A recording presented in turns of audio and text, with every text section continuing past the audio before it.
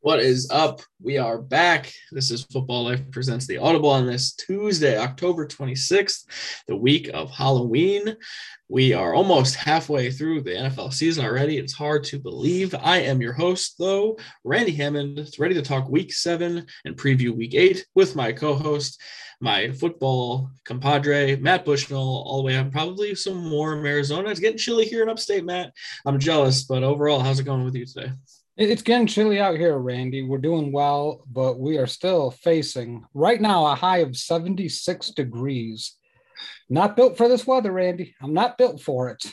Would happily take some 76 degrees right now, considering it's like a solid 47 right now. So next 6 months up here in the capital region will be brutal. But this is episode 78 of the show, and we're approaching the end of lineman numbers, but we got some good players who used to wear the number 78. Matt, I will kick us off since I am the New York representation of the show and say Bruce Smith is the player that I think of because you live in upstate New York. You see a lot of Bills fans, not a ton of great Bills jerseys you see in modern day, except for the last couple of years. A lot of times it is Bruce Smith, it is Jim Kelly. I mean, you see some OJ jerseys still, which is always kind of entertaining for me, and probably for most. But yeah, number 78 of the Buffalo Bills, Bruce Smith. Yep, I am going to go with another Hall of Fame player, but on the offensive side of the football, and Anthony Munoz, ex-USC alum, College Football Hall of Famer, Pro Football Hall of Famer, in the discussion, easily one of the top 3 left tackles of all time. Great call on that. And the other player I think of, just so Corey Richmond doesn't give us some shit in the comments, is Leon Lett, former Cowboys defensive lineman, and probably owner of one of the funniest plays in Super Bowl history. Matt, I don't know. I mean, you're the aficionado history-wise than me, but I always remember the highlight of him running into the end zone with the ball, only for, I believe it was Beebe to knock it out of his hands. Yep, Don Beebe of the Buffalo Bills. I think that's definitely one of the most iconic Super Bowl plays in Cowboys history. Yeah. It's funny that you remember that sort of play, from a team that ends up losing, because you think of a guy that hustles that much, right. You think that they were winning, but actually they were getting the doors blown off them at that time. But also interesting, Don Beebe did win a Super Bowl with the Green Bay Packers about, I believe, 5 years later. So full circle for Don Beebe. And for all our audience members, if you have a favorite jersey number from your team, please feel free to shoot it in the comments and we'll possibly make a reference to it. Yeah, definitely. The Beebe story is just so Buffalo to me. You try your hardest, and yet ultimately you come up short. And then the player leaves and wins somewhere else. So that's very Buffalo to me. All right. Well, we're going to talk about these primetime games that we had in week 7, and then we'll transition into a preview of week 8 while we recap week 7 along the way. I got to say, Matt, this was not the strongest football week I can remember. A lot of blowouts this week, a lot of bad teams playing against each other, and a lot of bad football, but nonetheless, football, I'm not going to complain about you. I still love you. I'm here for you in your lows, just like you are for me. So we're going to talk about it just like we would any other time. We're going to start, though, with Monday Night Football last night. I didn't think of it ahead of time, but while I'm watching, one of the weirder quarterback matchups that I can remember is Jameis Winston taking on Geno Smith as the Saints traveled to Seattle to play the Seahawks. And just those two quarterbacks alone is an explanation for why this game ended 13-10. In the first quarter, Geno hit DK Metcalf for an 84-yard touchdown, and that was the extent of the offense for the Seahawks. And then Jameis, he finishes 19-35 for 222 yards and a touchdown. Basically, this was the Alvin Kamara show. He had 20 carries for 51 yards, along with 10 catches for 128 yards and a touchdown. Eventually, it led to a field goal by, I forgot who the kicker is, for the Johnson for the Saints. He kicks the field goal as time expired to win the game. The Saints now 4-2 on the season, Matt Bushnell. To me, I'm watching this and I'm just saying, I could just really use Russell Wilson back in my life. I don't know. I'm just going to say this off the bat, Randy. These 3 primetime games this week were hard to watch. All of them were featured a lot of bad quarterback play. I think what we saw from Geno Smith is just it's time just to get somebody else in there. Like this is not even worth trotting him out there. He is 31 years old. He offers nothing. You are not going to win a football game with Geno Smith as your quarterback. That I'm almost sure of. Like there's just nothing he brings to the table. And that roster is so devoid of talent now. I mean, DK Metcalf's great. I think we all know that. Tyler Lockett's been a non-factor ever since Geno came in. And it really kind of shows you how important Russell Wilson is to this team. And I guess if you wanted to give credit to Seattle's defense for playing better, I thought they did. But then we take a look at the other quarterback in Jameis Winston, and I'm not all that impressed with him either. He had those 5 touchdowns week 1 against the Packers, which oddly enough was the Packers' only loss. Apparently Green Bay just can't win in Florida. If you want to beat the Green Bay Packers, just schedule that game to be taking place in Florida and you'll beat them. I don't get this game. Thank God for the Manning cast. I'm just going to plug the hell out of that right now, Randy. Oh yeah. Because this game, oh yeah. Like if I had to watch this on just a regular ESPN broadcast, I might have turned it off. But when you get Tom Brady, I love that segment, and I love the Marshawn Lynch segment. Yep.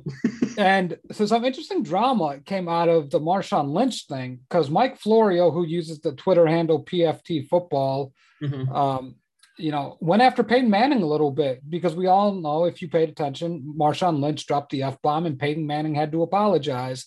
And Florio called him out for a phony apology.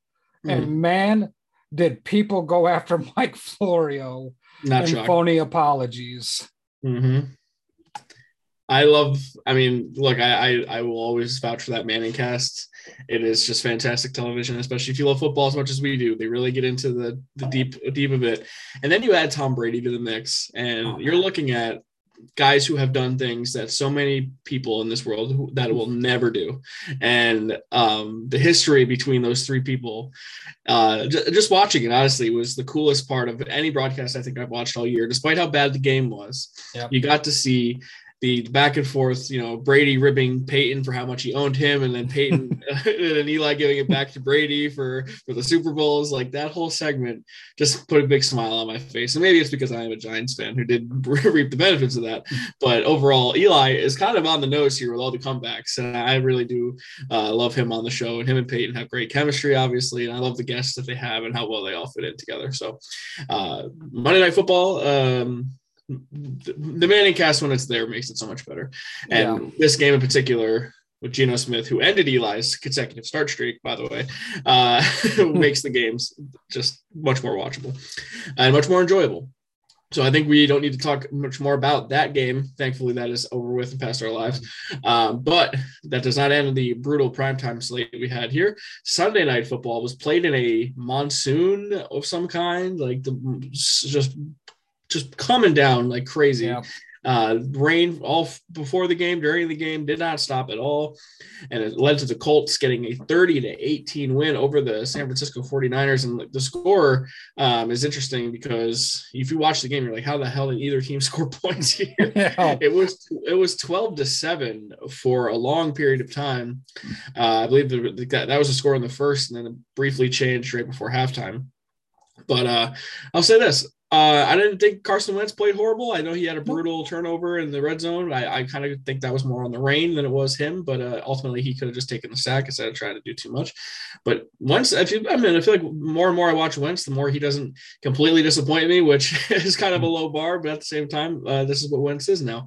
But overall, I thought he played well in the rain compared to Jimmy G, who I thought did not play very well in the rain. And they had a similar completion percentage, similar yards, similar touchdowns and everything. But overall, Jimmy G, to me, the two brutal interceptions he threw, you got to avoid that if you can. But also, the other part of this game that impressed me, other than I'm a Michael Pittman fantasy owner and I owe him a steak dinner because he pulled a game out of his ass for me. But Jonathan Taylor turning into a real feature back in this league, 18 carries for 107 yards and a touchdown. He also has 3 3 catches as well. I don't know about you, and I don't want to make this comparison because every time someone's really patient in the backfield, oh, it's Le'Veon Bell. But he gives me Le'Veon Bell vibes when he's super patient, lets the blocks establish, looks for the holes and creases. Like, that is a real skill that not a ton of running backs have these days. So I'm really impressed by Jonathan Taylor, and overall the Colts now are 3-4 after that brutal start. Yeah, I think that's very interesting comparison to Le'Veon Bell, because you see it on the screen game a lot where Jonathan Taylor kind of lets all that develop. I do like his running style. I think he's starting to come into that playmaker mold. And, you know, I came into this podcast thinking, Randy, that I really wanted to talk about the 49ers and dissect them a little bit. But the more I think about it, you know, I think Wentz is a little bit more interesting, because as we see this offense kind of get its footing, it's kind of like a relationship, you know, when you don't see a friend for a long time and you kind of had awkward silence, you don't really know what to talk about, but then it starts picking back up and that chemistry kind of builds back up. That kind of feels like Wentz and Frank Reich right now. They're kind of figuring things out, and this Indianapolis team may be okay, but then I take a look at who they played on Sunday night and the 49ers. And I think there's so many things to call out about this team. We hear about injuries from 49er fans all the time, you know, and even the announcers say, well, this is the most injured team the past 5 years, whatever. Well, if that's the case, you're doing something wrong, because no team goes through a season perfectly healthy. Every team has guys on IR.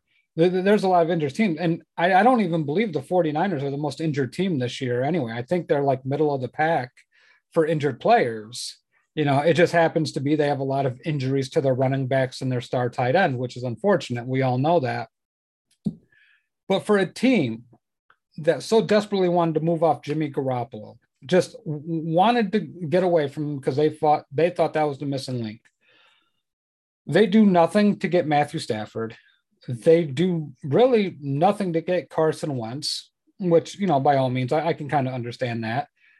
Their answer is to call the Packers the day of the draft and try to get Aaron Rodgers. And the Packers hung up the phone and had no interest in it. So what do?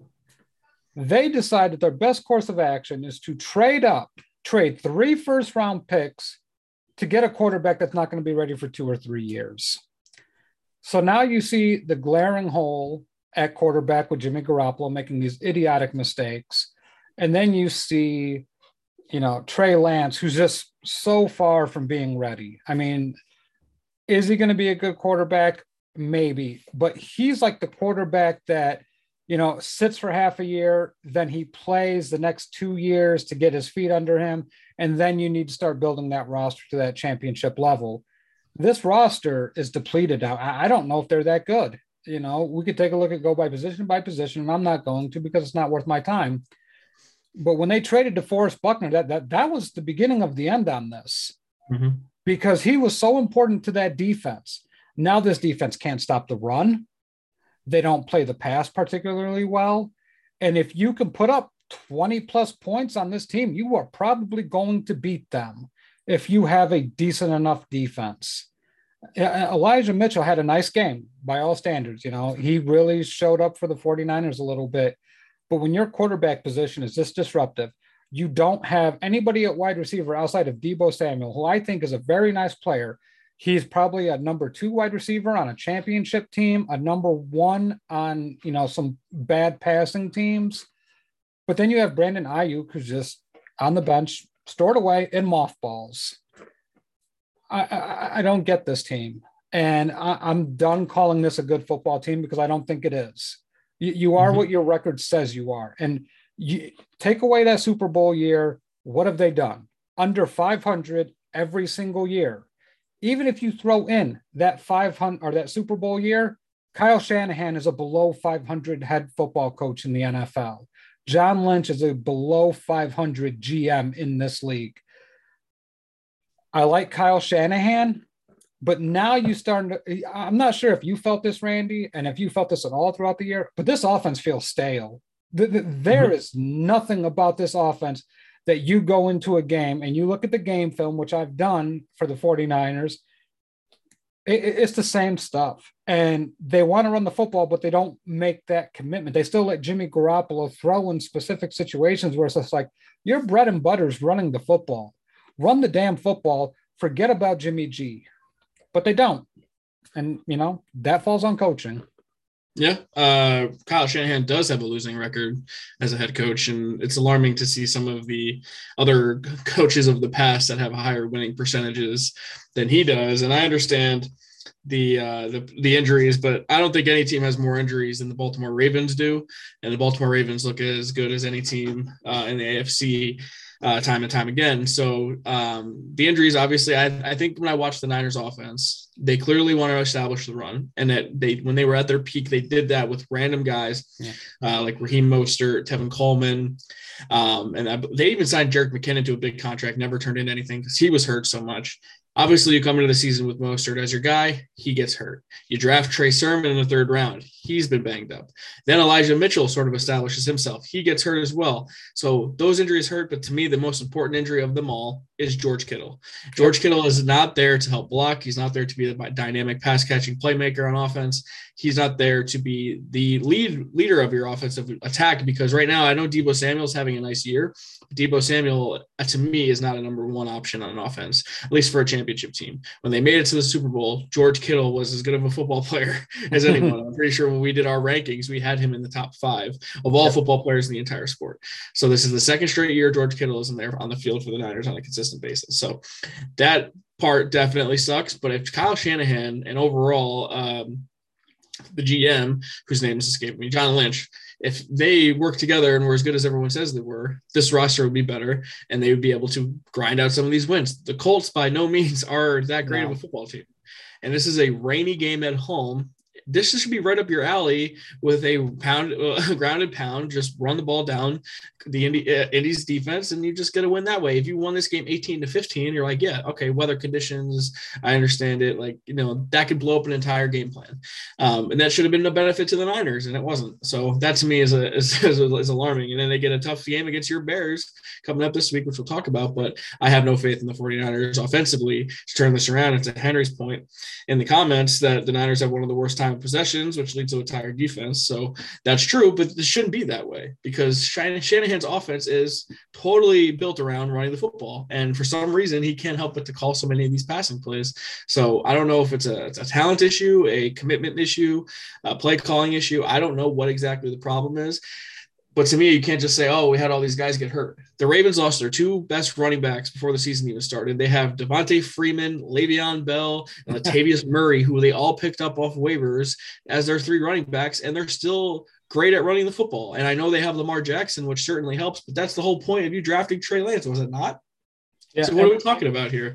I just think that this is a flawed approach in this organization, and something's got to give, or they're just going to have another year where they're picking in the top 10, wondering what they're going to do for the future. Yeah, and thanks to Corey Decker, he says the 49ers have the 14th most players on IR. Notable teams ahead of them: Cowboys, Titans, Browns, and Ravens. And the Ravens actually lead the NFL with 26 players on IR. John Harbaugh, greater than symbol. Kyle Shanahan. Well, I think you can go back to the quarterback room on that. Lamar Jackson's better than what the Niners have, and at best, maybe Trey Lance turns into what Lamar Jackson is. And Lamar Jackson by no means is the best quarterback in the NFL. I think what you could say about Lamar Jackson, he's the best athlete in the NFL, because the things that he can do, really puts so much stress on on a defense. But I agree with you. We saw it in the Super Bowl when he was offensive coordinator with Atlanta. And I get it. Sometimes down and distance dictates things, but sometimes it's just better making the other team use timeouts and getting that out of the way. You want to get rid of the clock. And Shanahan wanted to throw. Okay. That's, evidence number 1. Evidence number 2 is against the Chiefs. They have a lead, and then he's still throwing against one of the most potent offenses in the NFL, or, to trying to throw on a team that has a really great offense. Well, guess what? They have one of the worst run defenses in the NFL, and you were killing them on the ground. Your sweeps with the wide receivers were working, little dump off passes to Kittle. You were doing things on the ground game that works. What we know with Shanahan's scheme, and this makes no sense to me, is how good they are at running the football, and he wants to throw the football. And it ties right into Henry's point about the time of possession. You can't just give away the clock every time. This was a winnable game. The Colts play in a dome. They're not used to this type of weather. The 49ers play outside. They are more used to inclement weather than the Colts should be. But this game just didn't play out that way. You play every year in Seattle. It's miserable in Seattle almost every time you play them there.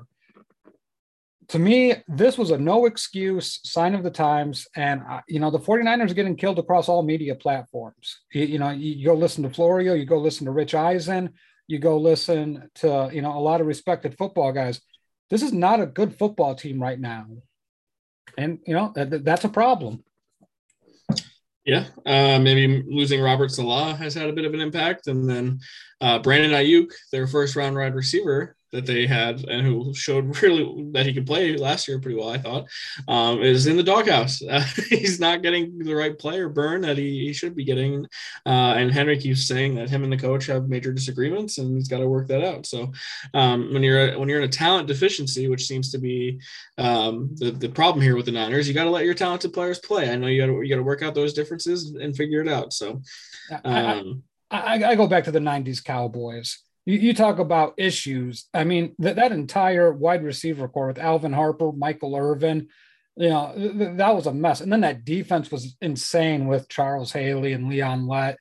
And then the offensive line was probably doing more coke than God knows what, probably treating it like sugar. Yeah, I'm sure they would have given 86 Mets a run for their money. But these are things as a coach you have to navigate. These are not choir boys. There's going to be issues. You're the head coach. You have to navigate those waters and you have to get the players on the field. Just like the training staff, you have to get these players onto the field. Injuries are going to happen, but you need to keep them healthy as best as you can. Agreed. Henry, if you want to take a break from the show, we'll talk about the Bears-Niners matchup here in just a little bit. So we have one more primetime game to talk about before we transition into week 8. Unfortunately, Matt, this was a brutal Thursday night football game, but no Baker Mayfield, no Nick Chubb, no Kareem Hunt, no problem for the Browns, and how the mighty have fallen. Both of us love the Denver Broncos so much. They have now lost 4 consecutive games after starting off the season 3-0. The Browns now 4-3 thanks to Case Keenum, who went 21 of 33 for just a yard short of 200 and a touchdown.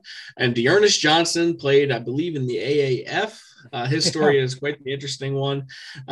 He sent out all these AAF teams, Instagrams, DMs, trying to get noticed, and eventually one of them gave him a shot. And then he got the opportunity to start in this game, and he went 22 for 146 and a touchdown. He also had 2 catches for 22 yards. And this is the whole reason I say running backs don't matter, folks. This guy was by all means unemployed and was not even in the NFL just a year ago. And he filled in for one of the most dynamic running back duos there are in the league, and he had the best I believe it was, I don't know if it was yards per carry, but overall rush rate or whatever in a game so far this season. So to me, when you can plug and play a guy, someone who was not unemployed, someone paying pennies to do this for you, why would you ever invest in a major big time running back? And I love Nick Chubb, and I think him and Kareem Hunt are the best running back duo in the league. But here we are with both of them out, and they don't miss a beat on the ground. And they don't have their quarterback, mind you. Case Keenum started this game. And you have Odell Beckham Jr., who continues to not look like his old self. He looks like a shell of himself. And then you have Austin Hooper as your leading receiver, and Jarvis Landry coming back for the first time. He's still not right.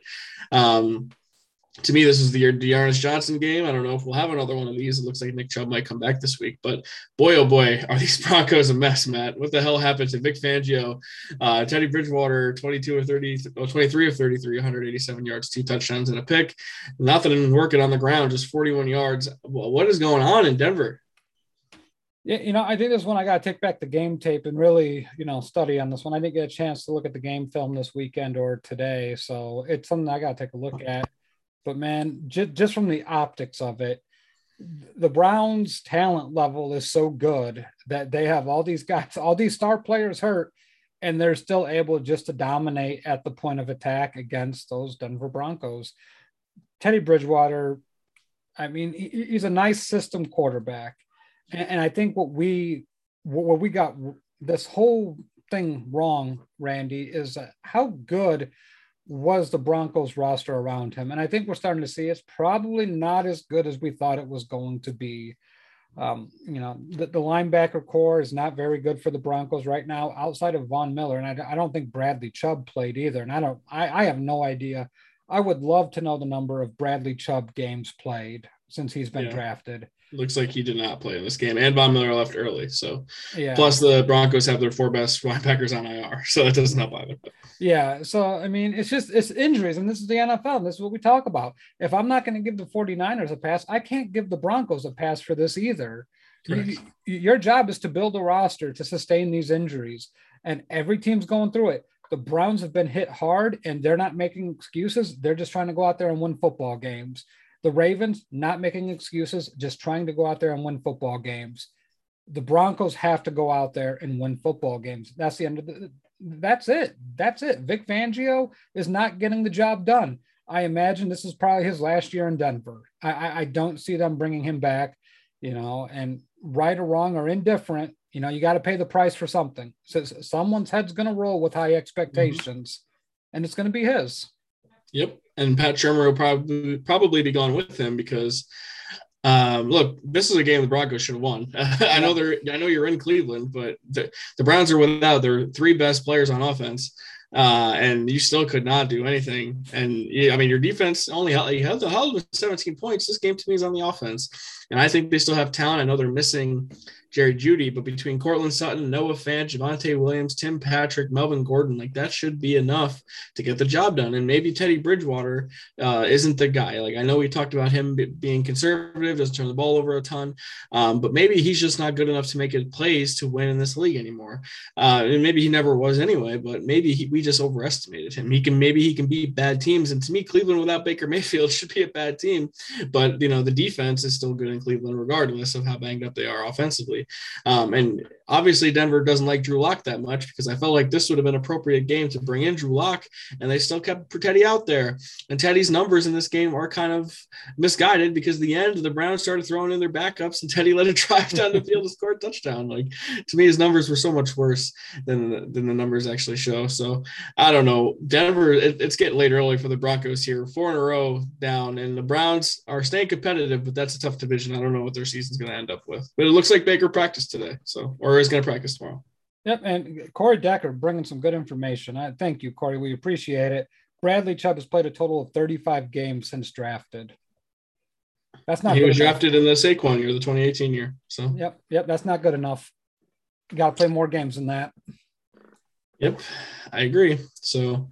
There's Thursday Night Football, and it's a pretty good transition, Matt, to our next segment and to our preview for Week 8 because boy oh boy do we have a great Thursday night matchup on our hands here because in theory it would have been an all-timer, but unfortunately the world we live in might be preventing that on us. But hey, we still get Aaron Rodgers for the time being. It is the Green Bay Packers traveling to the Big Toaster in Arizona to play the only undefeated team left in the NFL, the Arizona Cardinals. And on paper, to me, I can't remember ever a Thursday night game better than this matchup right now. You have the 6-1 Packers, the 7-0 Arizona Cardinals. But here comes reality. Unfortunately, Davante Adams, one of the 3 best wide receivers in the NFL, is put on the COVID-19 reserve list, so he's going to be out for this game. And then Alan Lazard also put on the COVID-19 reserve list. So I know Adams was listed as unlikely, when the test became positive, but they said there was a small chance. Has he been officially ruled out now? No, if you get 2 negative tests, you can return. So in theory, yeah, he could play. I'm just going to doubt that that's possible. So a lot of things have to go well for that to happen. But hey, yeah, for our sake, let's hope that happens. Not for Corey Decker's sake, but for a football fan's sake, you want Davante Adams on the field. But nonetheless, you still get Aaron Rodgers against Kyler Murray. Yep. And the Packers coming off of a win over the Washington football team where I don't think they were totally crazy impressive. I just think Rodgers did his thing. Davante Adams looked amazing as always. And they get Bobby Tonyan back in the mix for once on National Tight Ends Day. So we like to see that. To me, that's more of an indictment on Washington and Taylor Heineke not looking like the guy more and more each week. On the flip side, Arizona goes down to the Houston Texans 5-0 and then proceeds to score 31 unanswered points to end the game. So anyone who had the Cardinals in Survivor had a rough first few minutes of that game, and then eventually were able to coast to advancing in eliminator pools. So Arizona undefeated still, and I always like talk about how I don't trust Cliff Kingsbury, and the offense is kind of gimmicky, but overall their offense is crazy deep with talent, especially now with Zach Ertz, who seemed to come right in and not miss a beat at all. He seems to fit in just as well as everyone else does. But what's impressive to me, Matt Bushnell, is the Cardinals defense. And JJ Watt is healthy and playing well. The linebackers look good. The secondary looks good. I did not expect that from Arizona. And that so far, their defense, if it's going to play this well, we might be talking about the Cardinals going higher than we even could have imagined. Yeah, and Chandler Jones is back too. So have fun with that, Green Bay, with your assortment of offensive linemen that are out. To me, you get the quarterback matchup, which is important, but the talent disparity between these two teams, and I wouldn't have thought it to begin the year, Randy. I do feel the 49ers offense is a little overrated. I'm sorry, the Packers offense is a little overrated. And we're seeing that. They're struggling to put up points on the board. It's not easy for them to put up points. They should have hung up 40 points on Washington. It was there for them, and they were only able to put up 24. To me, if Adams doesn't play, this offense is screwed in a lot of different ways. And Allen Lazard is probably Rodgers' favorite second target. Now you're talking about Randall Cobb and Amikwia St. Brown. Tanyan's going to have to get like a Travis Kelce type of game here. Like he's going to have to put up big numbers for Aaron Rodgers. And he hasn't done that all year. He's had a couple of nice plays and he's got some touchdowns here and there. I think he's got 2 on the year actually. So, excuse me. So now you start taking a look at this team and you're like, how are they going to move the ball on Arizona? We talked about Watt. We talked about Jones. But really, there's a lot of parts to this defense. Budda Baker's excellent. Like, you want to watch a very physical, versatile defensive back. Budda Baker's it. They have a really underrated secondary that's really good. Their offensive line is playing really well. And we already talked about their defensive line. And then, Kyler Murray, who's basically unfair to play against. Because what he can do in the pocket, his eyes, he level sets, he manipulates. He's got the mental part of this game down. He's got the physical part of this game down. And it's looked like he's playing in slow motion. He can do what they want. And then with James Conner and Chase Edmonds being able to run the football, to me, I'm sold. I'm sold, Randy. I think this team is really, really good. They're well coached. They play well together. And I know they have spurts of frustration, but it's a lot less than a lot of these other teams in the NFL. I think they're going to exploit the Packers secondary with DeAndre Hopkins and AJ Green. And now you give them Zach Ertz. It's just unfair at this point. And then you got Christian Kirk. Those are 4 legitimate weapons, but this team will still try to run the football. To me, the Packers, I saw it against Washington football team. Tyler Heineke just, he could have had a lot more completions. Terry McLaurin basically had to jump 10 feet in the air for every pass. Mm-hmm. Kyler Murray's not going to make those throws that bad. He's going to put them on the numbers. Give me the Cardinals 36 to Green Bay's 21. Okay. To me, and not even to mention that James Conner and Chase Edmonds are quite the 1-2 punch at running back too. And you don't think about them, but honestly, the Cardinals run the ball very well, and it's a credit to those 2 guys. And Kyler's rushing stats have plummeted because of it, and I think it's an effort to protect him too. So that has value in the long run. I for a long time I thought JJ Watt is pretty disingenuous, like sort of a fake tough guy in a way, but I think he really added an edge to the defense. I think that his failures and injuries the last few years really had motivated him to come back and show that he is a great football player. I mean, this is a guy who still won 3 Defensive Player of the Year awards, which is only something one other guy has ever done in the history of the sport, or 2 guys now. I believe Aaron Donald did it a 3rd time. But we can't really underestimate that. The career of J.J. Watt is sort of one of legend, and he is going to be a Hall of Famer in the future. So I underestimated, I should say, the signing of J.J. Watt. And Corey is saying that, the backup for Chandler Jones, Marcus Golden, who Dave Gettleman just let leave for no reason on the Giants. Thank you, Dave. Got 3 sacks last week against the Texans. So now Chandler Jones returns against the Packers. To me, Arizona can almost run a NASCAR package with all 3 of those guys and just wreak havoc on opposing offenses as long as the 3 of them can stay healthy. So I can't believe I'm going to agree with you that a Cliff Kingsbury coach team is well coached, but here we are. And they absolutely are. And that's why they're 7-0. I think they will remain undefeated, but I think Rodgers scares them a little bit. Davante Anderson or Davante Adams. Aaron Rodgers is still a bad man. That guy still very great to this day. So I like the Cardinals 31 to the Packers 27. And it's going to be Bill. I think it's still going to be a great game, Davante Adams or not. And I have Aaron Jones in fantasy, so I'm hoping for a big day for that. Oh, apparently that's an inside joke from Leon. Thank you, Leon, for joining us. All right. I didn't want to say anything. So Sunday, which is Halloween. I love when football Sunday coincides with Halloween because I do not have children. I don't have to worry about trick-or-treating. I am just going to watch football all day. And this is going to be a great football day because they're going to be showing all of the fans walking into all these games in their stupid costumes, and I get to laugh at them. This is going to be so great. I love when this happens. It happens every so often, but it's truly a special day for it. All right, Matt. So the first game I have on my list here is a brutal game in the NFC South, and it's the Panthers, who now have lost 4 in a row. Similar to the Broncos, they got shellacked by my Giants 25-3 in a game where Sam Darnold got benched, and then Matt Rule continues to vouch for him and say that he is their starter going forward. Do not understand what's going on in Carolina at all. I can't believe that Christian McCaffrey, a running back, matters so much to a team, but here we are. And the Falcons coming off of, I believe, 2 straight wins now. They beat the Dolphins after trying to blow the game to the Dolphins, mind you. The Falcons are sneakily 3-4 after starting absolutely terribly. So to me, I mean, the Panthers are just free falling, and they're in a horrible headspace right now. And unless they can make a change at quarterback, get healthier, do something, you get beat up by the Giants that bad. I just have no faith they'll do anything well in the immediate future afterwards. So give me the Falcons in the spot. I don't know. How do you feel? I've beaten the Sam Darnold drum to death. I'm almost tired of talking about him. I'll say the Falcons win. I did watch the condensed version of the Giants and Panthers game, and my God, Sam Darnold, awful.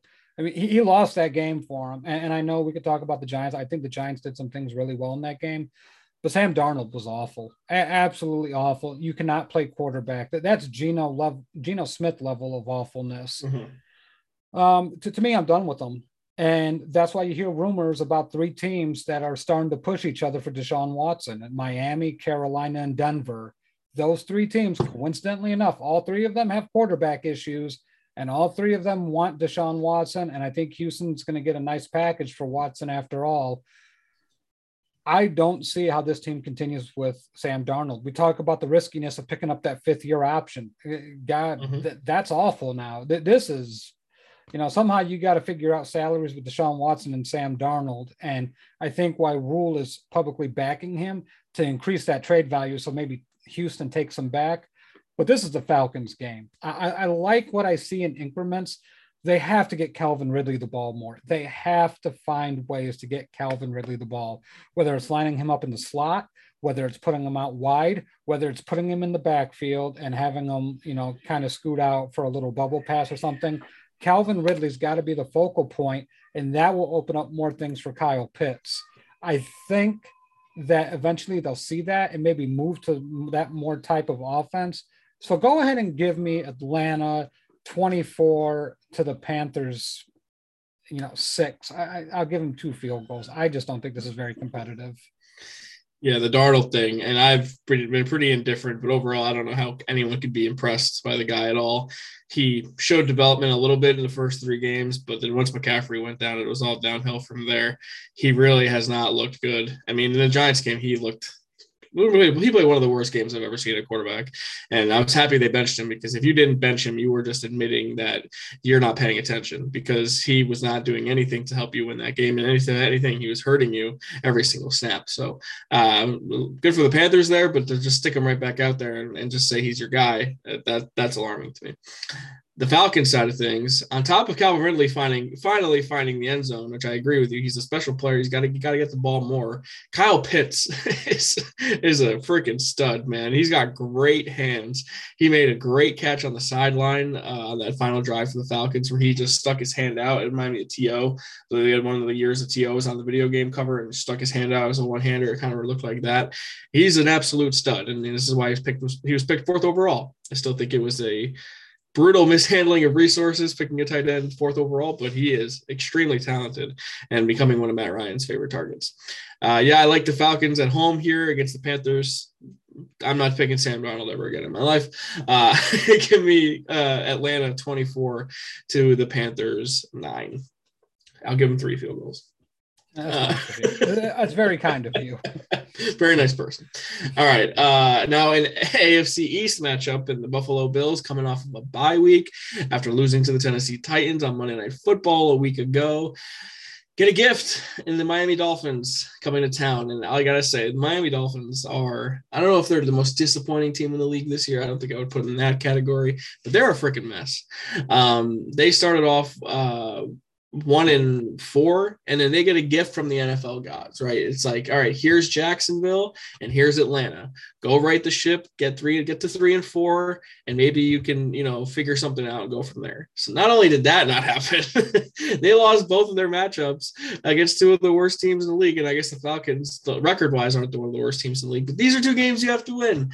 So I don't know what to think of this team anymore. I really like the coach. Now I don't know what to make of Flores. Tua, I thought played pretty well, minus 1 brutal interception, but overall you can kind of tell he's not the guy. The Dolphins are a flawed team, and after going 10-6 last year, I'm so confused of what to make of them, and their season's over before Halloween, so this feels like a rout for the Bills. Josh Allen's best career numbers are against the Miami Dolphins, and it's not particularly close. I think he has like 140 passer rating against them in games played. Look, you get a team that's off a bye week that's very pissed off about how they lost to the Buffalo Bills. I mean, to the Tennessee Titans. The Bills are pissed off.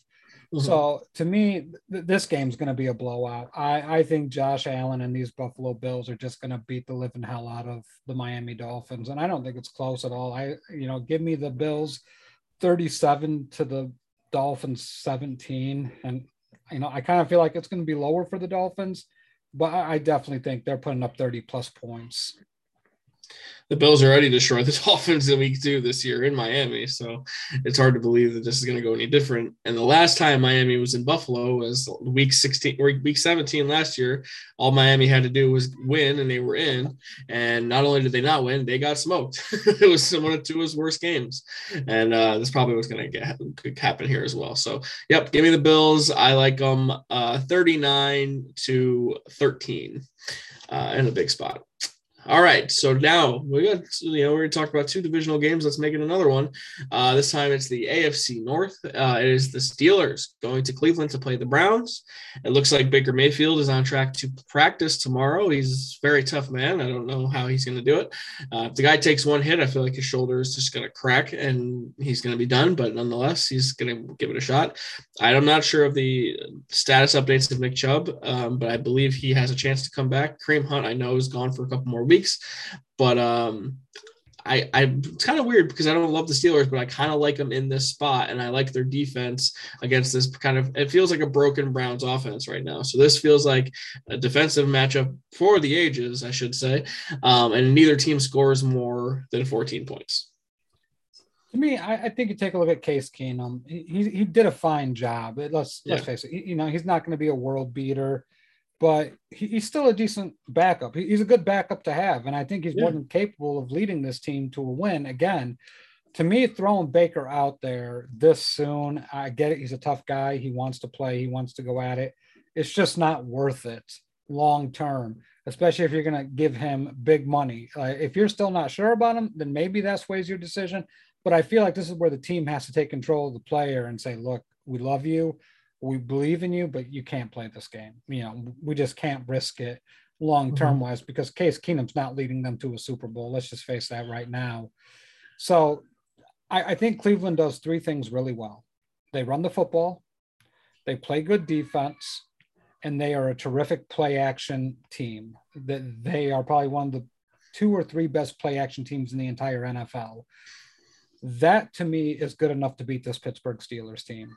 Ben Roethlisberger kind of looks like he's all right, kind of knocking off some of the rust. Maybe he's not, a corpse back there, but still, you could tell the end is near for that guy. To me, this feels like a Browns win. I think the Browns are going to start stacking some wins here and get back in that AFC North title conversation.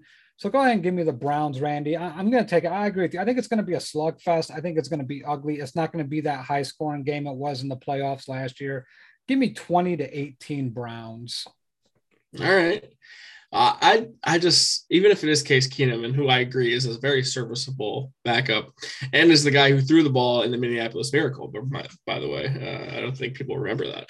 He was very good for the Vikings that year. So, Anyway, I like the Steelers here because I love their defense. And I think even if Baker plays and he's not 100%, I think he could make a few more mistakes than he's used to making.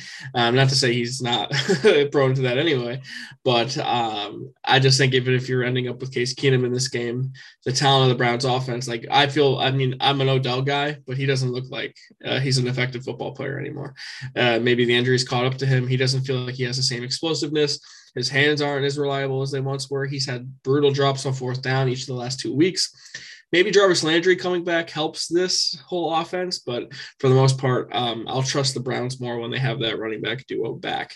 So I like the Steelers in this spot, and I like them 13-12. And you know what? Sometimes you see these like defensive games that are like, oh, this is just bad offense. I think like legit it's going to be a great defensive performance on both sides. I do think the offenses are a little bit brutal, especially the Steelers, but I do think these defenses are both really good, and it's going to be a hell of a game on that side of the ball.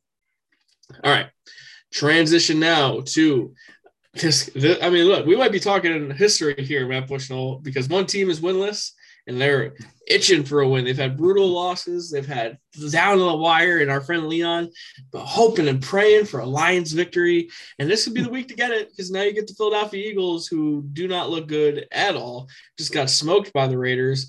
They lost 33-22, and the game was not as close as that even. I mean, they were losing 30-7 in the 4th quarter of that game. And look, the Lions, I think, pulled out all the stops against the Rams. They had 3 fake punts. They had trick plays out the wazoo. They really tried. I think they really tried for Jared Goff to beat the Rams. They came up short. Goff had a chance to throw a touchdown pass that would have tied the game. It was intercepted in the end zone by Patrick Ramsey, by Jalen Ramsey, and that was all she wrote for the Lions. Now, I kind of feel like that was it for them. Like, this is this best you're going to get. But at the same time, the Rams are good, man. I don't think that we can really judge every team against the Rams. The Eagles, on the other hand, I think the Eagles are more talented, and I think that they're better overall. But if the Lions were going to get a win at home against kind of a wounded animal team, this might be it.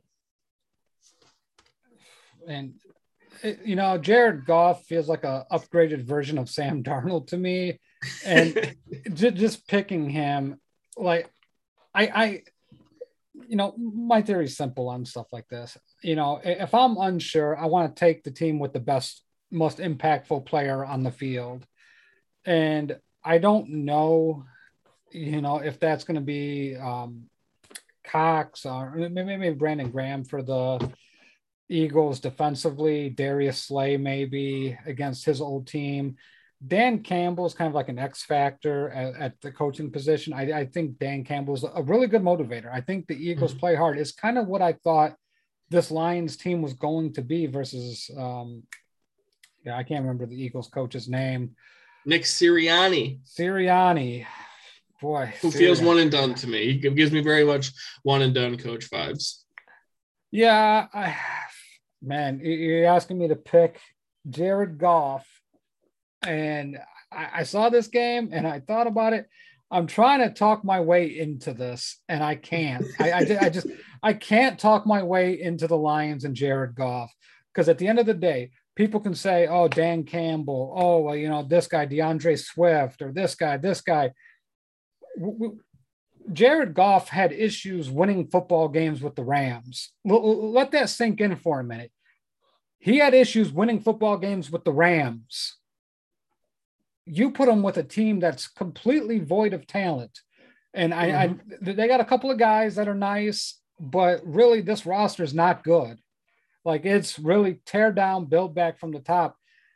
I could see this being a winless team. I think they get a win or two, but to me, this is an Eagles game to win. I think Jalen Hurts has a big game. I think Hurts goes over 400 yards total offense. I don't know how he does it, if it's 200 on the ground or however he does it, but Hurts with 400 total yards, 4 touchdowns total. Eagles win 31-24. That sounds great for 3 of my fantasy teams there, Matty Bush, because Jalen Hurts continues to have great fantasy success despite not being a great actual fantasy quarterback. Somehow in that Raiders game, he ended up with 29 fantasy points for me. I have no idea how that happened, but still, I'll take it. So yeah, I do think Jalen Hurts is due for like a breakout game here, and I think the Lions are the perfect team to do it for them. I just don't know what to make of Nick Sirianni and the Eagles offense as a whole unit, because he drafts Devontae Smith. He shows flashes every now and again, but he doesn't have the consistent play that, another receiver who we're going to talk about in a minute has. Jalen Reagor has the case of the drops every single week. Goddard came back. He played okay. He clearly is the guy that Hurts looks for. You need that safety blanket and tight end, so I think that's going to be fine. They don't run the ball well with their running backs, I noticed. Kenneth Gainwell makes some plays here and there, but overall he's a backup. But then Miles Sanders is supposed to be the guy, but he doesn't get consistent carries. And to me, Hurts gets all these yards because he's scrambling a lot of the time looking to throw and no one's open. So he has to take off on his own. You know what? I wanted to predict the Lions to win this game, but I can't. It's just like their destiny to lose every game in such heartbreaking fashion. And I feel like that's what's going to happen here too. So I like Eagles 27 to the Lions 24. And I bet it's probably another last second field goal.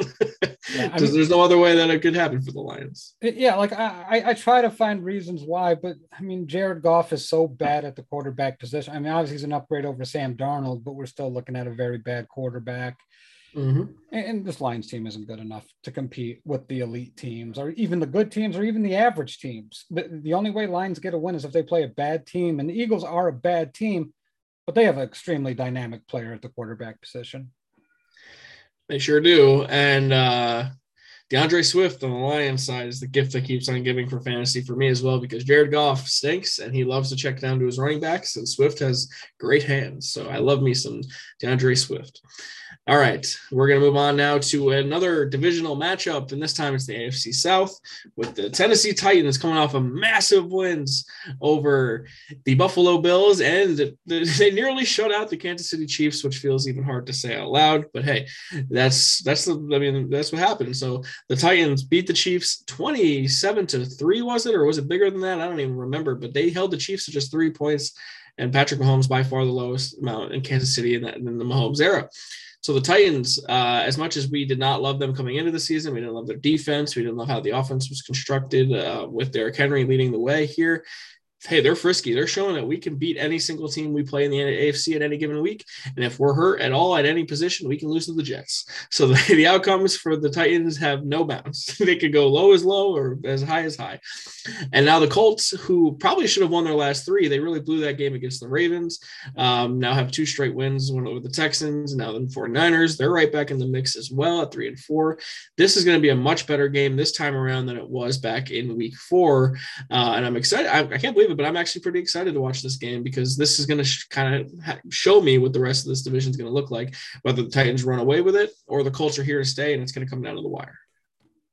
So, Randy, I want to go back in history a couple of weeks and then kind of get us caught up to speed. When we talk about the Colts, they could have beat the Rams. Let's face it, that game was within reach for them. Mm-hmm. They could have beat the Seahawks. Honestly, they should have beat the Seahawks. Did they beat the Seahawks? I don't think they beat the Seahawks. No, they lost week 1. Okay. All right. That's what I thought. So now we're taking a look at a team that the record right now is 3-4, I believe, right? Or 2-4? I forget. 3-4. 3-4. We could be looking at a team that should be realistically, I feel, 5-2. Very easily could be 5-2. Almost should be 5-2. Well, you counting the Ravens game in there too, or no? Yeah, I am. I think they should have won that Ravens game. So now we take a look at what is going on with Tennessee. What are they doing well? What are they not doing well? And honestly, Kansas City's a mess. We talk about it all the time, and I'm tired of beating the dead horse, but they lack the ability to be physical. And at the end of the day, football is a physical game. You win by winning up front, and it's nice to have trickery. But what you see from Tennessee is like, we're going to run Derrick Henry at you, and we're going to keep on running Derrick Henry at you. And then when you feel like you're about to throw up, we're going to throw a play action at you with A.J. Brown, and he's going to score a touchdown. And then we're just going to start beating the living piss out of you. And, Tennessee's offense is like, no, we're just going to stay on the field. We have the best back in football. We're just going to keep on running. Then boom, big play, touchdown. Against the Colts defense that is starting to look better. They're starting to get their feet under them. They're starting to look good. Mm-hmm. But at the end of the day, I stand firm on Carson Wentz. And with this kind of game, I feel like I have to go with the best player on the field, and that's Derrick Henry. Derrick Henry is going to be the best player in this game. He's going to get his. I think Tennessee is going to vault itself into that Super Bowl conversation. Maybe Mike Vrabel is willing to put his man thing on the line again. Maybe he'll be willing to slice it off if they don't go to the Super Bowl this year. So go ahead. I'm going to pick the Titans. I hate going favorites, but I do believe Tennessee's favored here. So give me Tennessee 27 to the Colts 26. It's going to be a close one. It's hard to criticize the Titans after a dominating performance over the Chiefs, but I'm going to criticize one thing in particular. They scored 5 straight on their first 5 possessions of that game, and the Chiefs did not score a touchdown. Do you want to know how many carries Derrick Henry ended with in that game? What was it, 17 or 18? No, it was 29. Oh, 29. Oh, geez, I was way off. That is too many carries for your running back when you're winning 27-3. You got to feed the beast. Put the backup in. Come on. You're going to run this guy to the ground. He's too important to your team to keep giving him this much volume. And he only had 88 yards on that many carries anyway. Like, sometimes you got to give your guy, and he already threw a touchdown pass. Like, he already made his impact. Like, it's okay to give him the fourth quarter. Sometimes Michael took the fourth quarter. Sometimes Kobe took the fourth quarter. Hey, sometimes it's all right for LeBron to sit out. Sometimes you're winning by enough where you can do that. And I can't believe I just compared Derrick Henry to those 3 guys. But nonetheless, when you're this important to a team, you need to protect your players for the future. And I'm kind of annoyed that they did this to Derrick Henry, because if he gets hurt or he's run down, or at some point, they're going to look back at this game like, maybe we should have gave him 10 less carries, so he's not worked and run into the ground. That's my only criticism of the Titans right now. I mean, it's Derrick Henry. He's like Superman. He'll be fine, I hope. Oh, look, I mean, he's a beast. He's 260, runs a 4.3. He's ridiculous. He's an alien. He almost doesn't feel real. But you know what? I kind of like this Colts team more than I thought I would. And maybe T.Y. Hilton coming back energized the offense a little bit. And Jonathan Taylor coming into his own. And my guy, Michael Pittman, who has been a bit on this show for other reasons, has made plays. I feel like he's got great hands and a nice little connection there with Carson Wentz. I'm going to go home team here. Give me the Colts to make this division interesting. I like the Colts 28-27, and just a great matchup there in Indianapolis. You what did you call them? The smelliest city in America? Oh yeah. My Indy story. God, I'm not sure how many people have been to Indianapolis here, but let me tell you about this. They literally have steam coming up from the sewers at night. Now, it's been a while since I've been there, roughly about 6.5 years now. But when that steam comes up from those sewers, it smells like straight up doo-doo. It is the smelliest city I've ever been to. The place that Peyton built. Maybe that's why his face always looked like that. Maybe that's why Eli's face always looked like that too. We got answers now. The Manning stink face. That's right. All right. Well, New York City doesn't exactly smell like roses either, so that explains a lot too.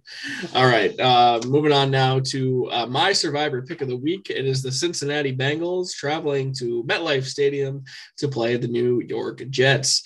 Now, we have a lot to talk about when it comes to the Bengals, because just something that if you told me in the preseason that would happen, I would tell you that you're nuts. But heading into week 8, the top seed in the AFC playoff picture is The Cincinnati Bengals. What a time to be alive. What a world that we live in here.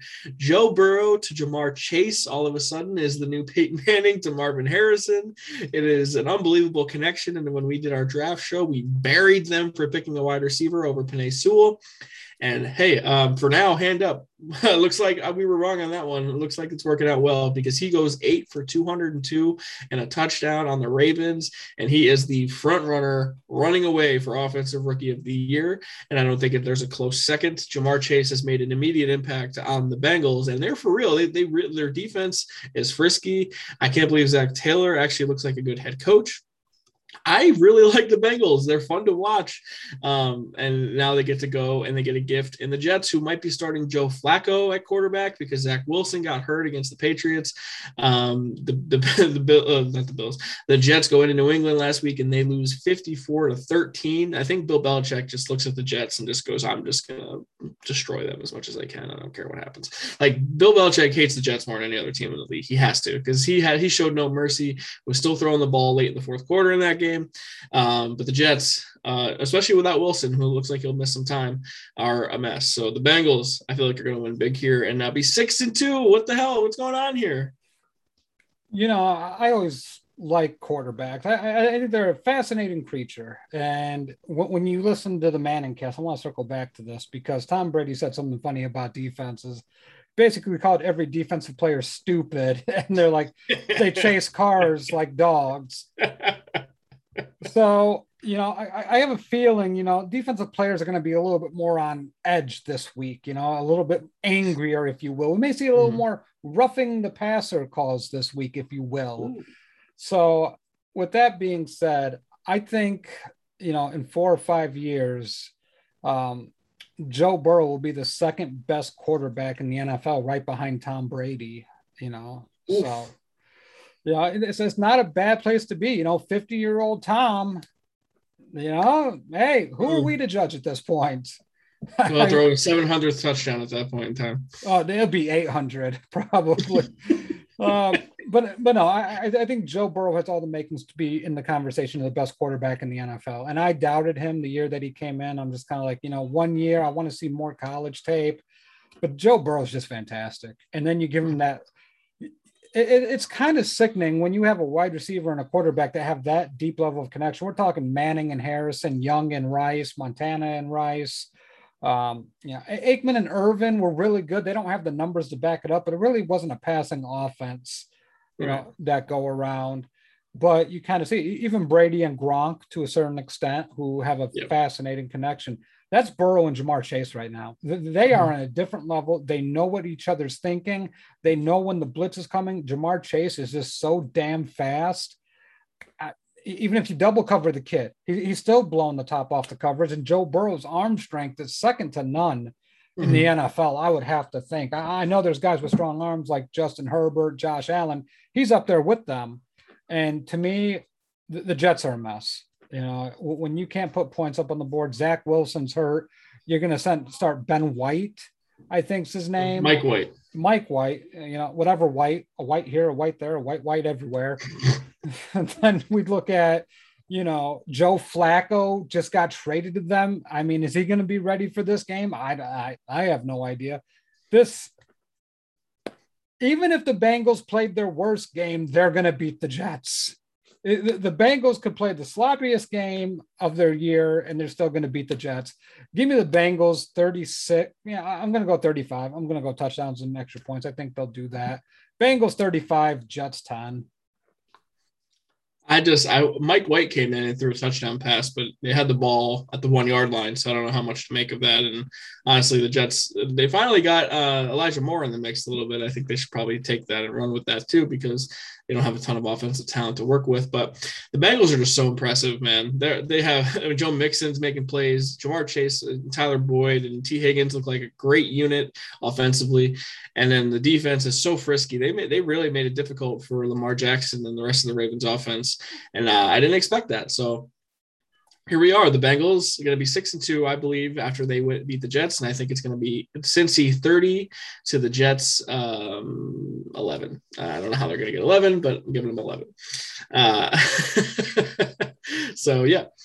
Moving on now to, this is all early games, by the way, the 1:00 games and East Coast, 10:00 games where you are, Matt. We have 2 more to go. And we're going to go now to this game. We don't have to spend a ton of time on this, but here we are. It's the Rams traveling to Houston to play the Texans.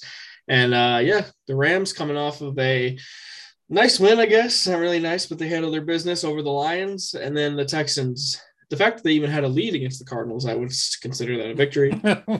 But they've lost now 6 straight after winning opening weekend. And this just has Cooper Kupp, 200 yards written all over it. Yeah, I mean, I think they pressed a little bit against Detroit, the Rams, that is. You know, it really felt like they were trying too hard to put up 7,000 points on the Lions, and it really showed. I think they take a deep breath, they get past that, and they smoke the Texans. It's 44-3. Yeah, honestly, that sounds right. I have Robert Woods in a ton of fantasy leagues, and just watching Cooper Kupp just take all of these plays instead of him is just painful. But nonetheless, the Matt Stafford Cooper Kupp connection was a great one from week 1 on. I mean, they really headed off. The Rams offense with Darrell Henderson seems to be pretty good too. So I don't think Tyrod Taylor is going to be back this week, but I guess I didn't know the latest. It's not going to matter. Not going to matter regardless. Give me the Rams 37 to the, I don't want to say 3 because you said 3. I'll say 6. I'll give them 2 field goals. So that's excellent 6. So now it is time for your favorite part of the show, Matt, and I'm going to tag Henry once again because I told him I would tell him when we talk about his Niners again. But the last of the early games on the slate is the San Francisco 49ers traveling to the Windy City to play the Bears. And we already talked about the Niners and their brutal showing on Sunday Night Football. But we get to talk about your Bears, Matt. I mean, do you want to take it away here? Do we even need to talk about them here? Because they got shellacked in Florida 38-3 by the Bucs, and Tom Brady threw a 600 touchdown pass. And it was a lot to forget if you're Justin Fields. Yeah, I mean, we could talk about it for a minute. I don't think we need to spend great details on it because, I think we both predicted Tampa Bay to cover the spread. Was it as ugly? It was uglier than we both thought it was going to be. I felt like, I think we both had Tampa in the 30s, which nailed that pretty well. Mm-hmm. We both had Tampa covering the spread. We nailed that pretty well. I mean, I saw it coming. The part I didn't see coming and the stupidity of it all is, I just go back to Matt Nagy. So their fourth string right tackle gets COVID, tests positive for COVID during the day. So what happens? They don't tell Justin Fields until the start of the game. Like, hey, Justin, your right tackle's out. Don't you think that's something you want to tell your quarterback? I don't know, maybe. Yeah, in the morning, maybe. Like, hey, your right tackle, your fourth string right tackle, because, we've gone through 3 other ones right now. He's not going to play. So their 5th string right tackle, they decide, hey, you know what? We are going to put you one-on-one with Shaq Barrett.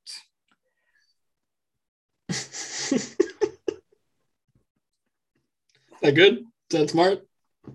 2 fumbles. And I kid you not. Like, we used to talk about Olay blocks where, in college or in high school, when you get pissed off at your quarterback says some stupid shit. And you're just like, man, you know what? I'm sick of this. And you just tell the guy, hey, go get him. And you let the guy just smoke your quarterback just so your quarterback gets his head on straight and he knows who's protecting his ass.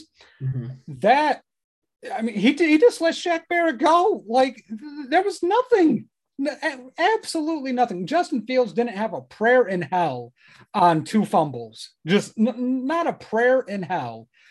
Meanwhile, they have Alex Bars sitting on, who's played every position, one of their primary backups through the past couple of years. Why the fuck was he playing right tackle? Because Matt Nagy's an idiot. That's all there is to it. This team is filled with, I got to be able to run my packages. I got to tinker and toy and do all this shit. And, I go back to this, Randy. The Bears were Khalil Herbert was the first running back to rush for 100 yards on Tampa in almost 17 games. And they just gave up running the football. They were like, we're going to pass it. We're going to pass it. We're going to pass it. And this is the shit that doesn't make any sense. Defensively, Robert Quinn was out. Akeem Hicks was out. And that they had a couple of other lesser guys that really were out as well. So they had guys that were hurt. They still would have lost. I don't think it would have made a difference, but it's still, Akeem Hicks and Robert Quinn, I think we can both say those are two pretty big difference makers not to have on your defense. Mm-hmm. So at the end of the day is I go back to the draft show, Randy, and we talked about this pre-show. My biggest concern was you cannot draft a quarterback with these two guys still in there. And then it doesn't make any sense to draft a quarterback and not to give these two idiots 2 more years. When they drafted them. This has got to end. You got to pull the plug at some point after the season. They're not going to fire them in the season. But I go to this game, 49ers at Bears. And I swear to God, Bears fans, and I'm going to talk to you right now.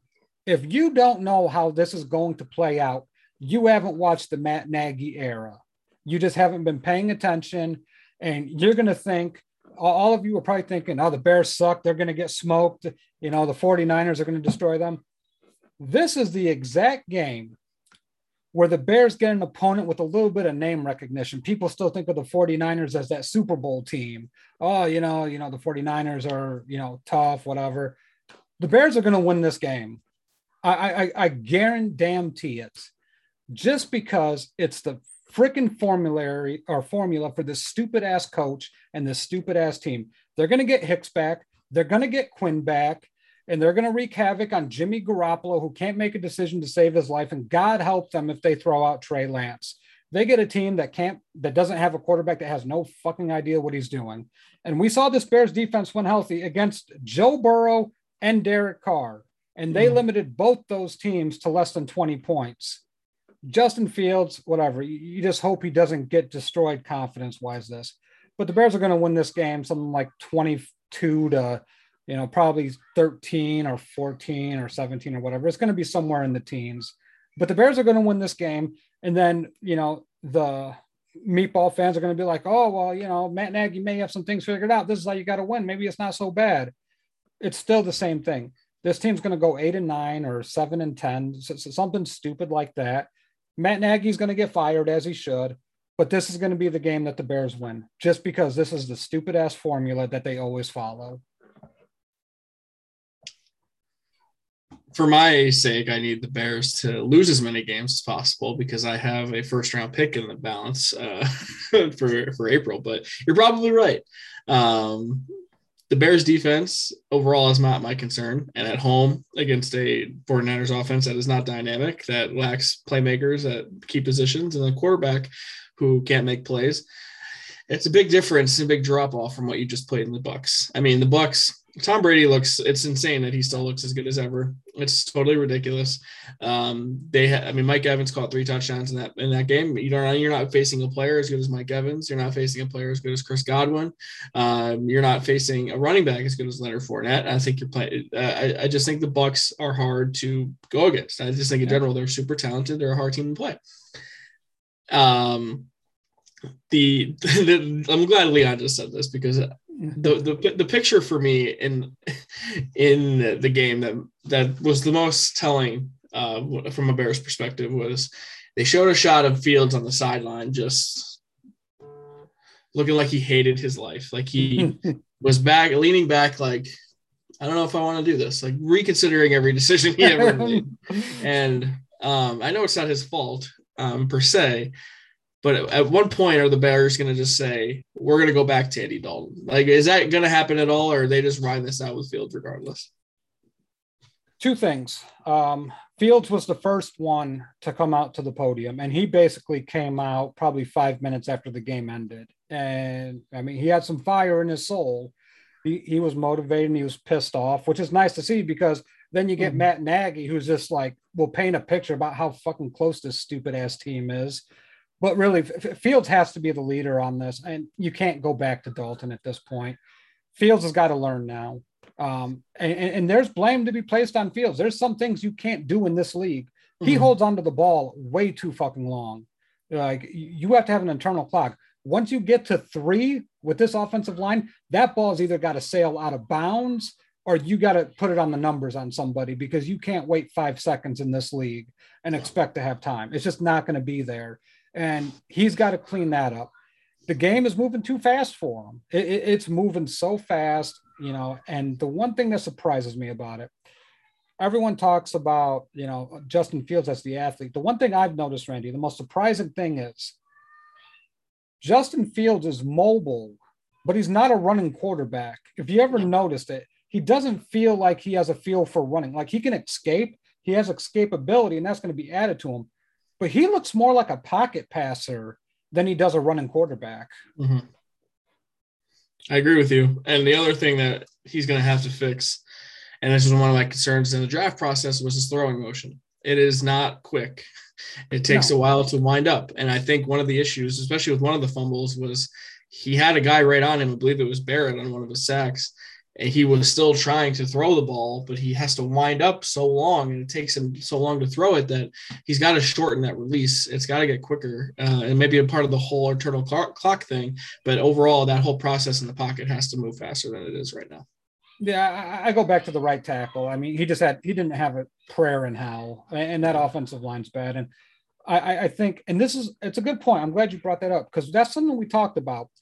What happens when you're under duress? What happens when you're not protected? You go back to old habits, right? Because we saw the first couple of weeks, man, his mechanics were tight and compact.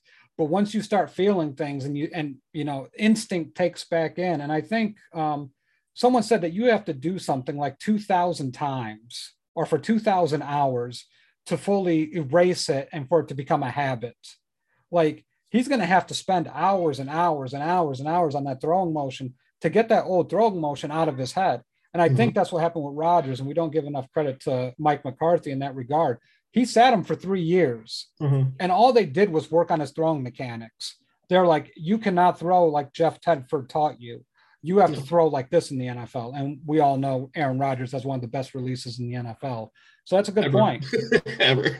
Yeah. Rodgers has the GOAT release. I mean, his snap of his wrist and overall arm is unlike anyone else. So Emmanuel said 10,000 hours. So yeah. Just an observation. I think something that Fields is going to have to work on. Yep. Especially if he is more of a pocket guy. But I do like the Bears in this spot as well. I'm with you on that. Did you give an official score? I'll go 22-17. I'll say Bears win 17-16 in a defensive game, because I do like the Niners defense, and I don't know if the Bears offense is dynamic enough to really give them any problems. So we'll see. I mean, they're going to run the football. We saw what they did against Tampa, against the first-ranked rush defense, and they put up over 100 yards rushing on them. So it's going to be a windy and cold day, rainy in northern states too across the country this weekend. So maybe the Bears will benefit from that as well. Hopefully. All right. Time for the late games on the schedule for Sunday on the Halloween. Maybe you're you're some pumpkin beers in. Maybe you got some Oktoberfest is flowing. That's probably my plan. But now these games get some more interesting games, I think, here, at least two of them. And we're going to start with one of them. And it's the Patriots traveling to Los Angeles to play at SoFi against the Chargers. The Chargers coming off of a bye week after their loss to the Baltimore Ravens, and the Patriots coming off of a dominant game over the Jets. So the Patriots 3-4, the Chargers, I believe, 4-2. So I believe this game happened last year even, and the Patriots routed them, and I think it was like a 55-0 game. Maybe that was 2 years ago. I'm not 100% sure when that was, but that's one of the games that's in my mind. I like the Chargers off of a bye. I think Brandon Staley's going to have his team ready to come out and be prepared. I think Bill's team will be ready to be prepared as well. I just think Justin Herbert, best player on the field. I think ultimately he will show why he is much more of a guy who's going to be considered a top 5 quarterback in the future than Mac Jones is.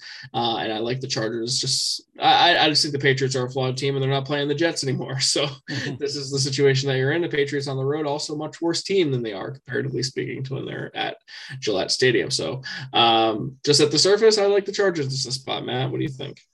It is a different class of competition versus the Jets. I mean, to me, when you play the Jets, you kind of have to ball that game film up and just throw it in the trash, because, you know, it's kind of like the Lions and the Jaguars. I think if you play poorly against a team like the Lions or the Jaguars or the Jets, you know, and the Giants may be a little different. I may take the Giants out of there, but against those teams, you kind of got to throw the game film away. To me, the Chargers are a totally different animal, way better quarterback. Like, this is like, you're going from White to Justin Herbert, which is Yeah. An insult to even mention those two in the same name for Justin Herbert. Just give me the Chargers here, Randy. And I think it's going to be big because remember, they kind of got humbled a little bit with that loss, but I like the Chargers here. Give me the Chargers 29 to the Patriots 13. All right. One thing I did mention in the last game, I should mention that now Matt Nagy tested positive for COVID-19, not going to coach this weekend. I just wanted to make sure we touch base on that. Is he officially ruled out for coaching duties? Maybe you're right. Maybe he didn't get ruled out, but I know he tested positive today. So I guess we'll have to figure out what's going on there. Which is weird because that's the third time he tested positive and he's been vaccinated. This is wild. I think Bears fans might be hoping that it's a severe case or something. Stay all right. I like the Chargers. I don't think it's going to be quite the blowout like that, though. Give me LA 27 to the Patriots 20. All right, moving on now to Jacksonville, who's coming off of a bye and their first win of the season in London. This is crazy to me. They go from London, come back to the States. Now they have to travel to Seattle. That is a long ways to travel. I guess that's why you have the bye week in between, so you don't have to do it so quickly. But hey, you get Geno Smith. I feel like this is a great spot for the Jags to potentially win 2 in a row. Because I think Lawrence showed some things. I think the last couple of weeks he's played pretty well. I believe they get Marvin Jones back, which would be a nice get back for him. Urban Meyer maybe feeling himself a little bit here. I don't like anything about the Seahawks in Seattle without Russell Wilson. Is like they're really bad. I think you're really showing how valuable Russell Wilson is in this time frame because the talent isn't that good. He really carries them and keeps them in every game, keeps them competitive. I mean, they won the division last year because they had Russell Wilson. It's crazy. Like they are like, and if you're a Jets fan, you're like so happy you have that first round pick right now. So It's crazy to think, but I kind of like the Jags on the road in this spot. I do too. I don't think you win football games with Geno Smith at quarterback. I don't see it. And I'm trying to, envision what has to go right for Seattle. And there's so many things. And the Jaguars are talented. James Robinson is a very talented running back. People shit on him quite a bit. I think he'll be all right. Mm-hmm. My biggest question to you is, all right, let's say that the Jaguars win this game. So that they move to 2-5. That moves the Seahawks to 2-6. At what point do you just say, we can't bring Russ back? It's just time to keep him on the show. Because I think they lose this game. And I think they're going to lose the next week. I don't see them winning a game with Geno Smith at quarterback. I think that's how bad this is. I don't know if they're not going to win this game. I don't see how you could win a game with Geno at quarterback. The Jags defense is not that good, and overall, Urban Meyer's the head coach. This Jags are a very winnable game, and no matter who is playing them. So to me, if you're the Seahawks and you're like, all right, well, I guess if any game is winnable for Geno, it's this one. And you're going to look at the schedule and say, okay, well, he was competitive against the Steelers and their defense is great. And it was a competitive game against the Saints. Like, ultimately, it doesn't matter if you're competitive in this league. It matters if you win or you lose. I don't care about you being competitive. And ultimately, Geno Smith threw one ball yesterday that resulted in a touchdown. And it was basically because DK Metcalf made an incredible play. It was less about Geno Smith. I am going to say the Jags win this game, and it's going to be a free fall for the Seahawks. And they're 2-5 now. They might end up, if they end up 2-15, the Jets are going to have 2 top 5 picks in the draft. It's going to be insane if that happens. But Russ isn't done for the year. He can be back in a couple of weeks, I think. And enough with the Russell Wilson pregame huddles and 2-minute drills to the air. I'm sick of it already. So it just can't with Russell Wilson with that aspect of it. But yeah, I can't wait to watch Russell Wilson play actual football again. But for now, this is what we have. Give me the Jags 21-17 on the road, and then make it 2 in a row for Jacksonville. Yeah, give me the Jags 24 to God. All right. I'm just gonna say, give me the Jags 24-15. I think Seahawks kick nothing but field goals. All right, Jason Myers from kicking all those field goals. Marist College alum, baby. All right, 2 more games in the late window here, and it is the Washington football team traveling to Denver to play just the wounded Broncos, and this game's going to stink. But, Taylor Heineke kind of – this is the thing about that Washington game. I had them covering against the Packers because it was a 10-point spread. they had the ball at the goal line, I feel like 7 different times, and they didn't score. And one of those plays, Heineke dove for the end zone, but he came up short because they said he gave himself up before the ball crossed the plane. Like, that game would have been much closer, I think, if they had found it, if he just walked into the end zone anyway. He didn't even have to dive. No one was really there to hit him or anything. So Washington, to me, feels like they're in a much better situation, much better headspace. I like the coach more. I like the talent more at this point. The only issue is Heineke, but at the same time, the Broncos haven't shown me anything in the last month that they're capable of beating anybody. So if the Broncos were going to win that Browns game, I have a hard time they're going to win this game against Washington. I'm just going to say the Jaguars Seahawks game and this game, hopefully they only show it regionally where those teams are located, because you can't torture the NFL viewing nation with these two crappy games. That's just cruel. No, Tom Brady's definitely the game of the week. There's no doubt in my mind. Yeah, as he should be. I'm going to keep it short and sweet. I'm going to take Denver 17-16. I don't think it's going to be a very well played game. Oh, you're going Denver and get off the schneid. Okay. Just going with the home team. Okay. I'm going to go Washington in this game on the road. I thought they were much more competitive against the Packers than most people realize. More than that score really indicated. And maybe if they can just get out of their own way here, they will have success. So I like Washington 22 to the Broncos 17. All right, now I believe this has to be America's game of the week. It's probably a Fox game, probably Buck and Aikman on the call. This is the NFC South showdown where Tom Brady could not beat the Saints last year until the playoffs, but here they is back in the Superdome in New Orleans. The Bucs 6-1 on the season, going against the Saints, who are 5-2 actually, or are they 5-2? I don't remember what's the record. 4-2. Yeah, they had a bye week. So on paper, this is a great matchup, but ultimately, Jameis Winston sort of changes the reality of this. I know Drew Brees wasn't great, but he sort of added a little bit of juice to the matchup on paper. I don't think they're getting Michael Thomas back yet in this game, but hey, the Saints still have Alvin Kamara, and every time you get to watch him, it's always pretty cool. I like Marquez Callaway too. Marquez Callaway is turning into a nice player, but Jameis doesn't really get to fully unleash him because I feel like Jameis, every other throw, Jameis, you're like, where's it going here? Is it going to be picked off? Where's it going to be? But ESPN did have a great graphic about Jameis yesterday. He's on pace to have 40 touchdowns and 10 picks. I mean, a 4-to-1 ratio for Jameis is pretty good. But overall, you watch him and you're just not that impressed. I don't know if it's the talent. I don't know what to make of it. I love the Bucs. I know they lost to the Rams, but they look as good as any team, and they look like they're poised to potentially repeat. So I like the Bucs in this game, and I think it could be a big one too.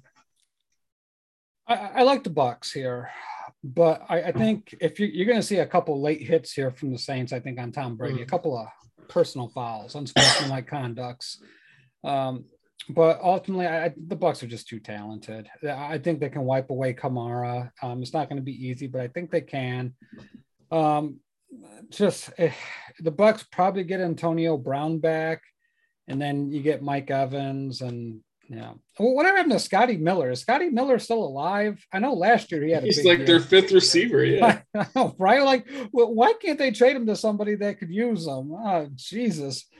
But poor Scotty Miller.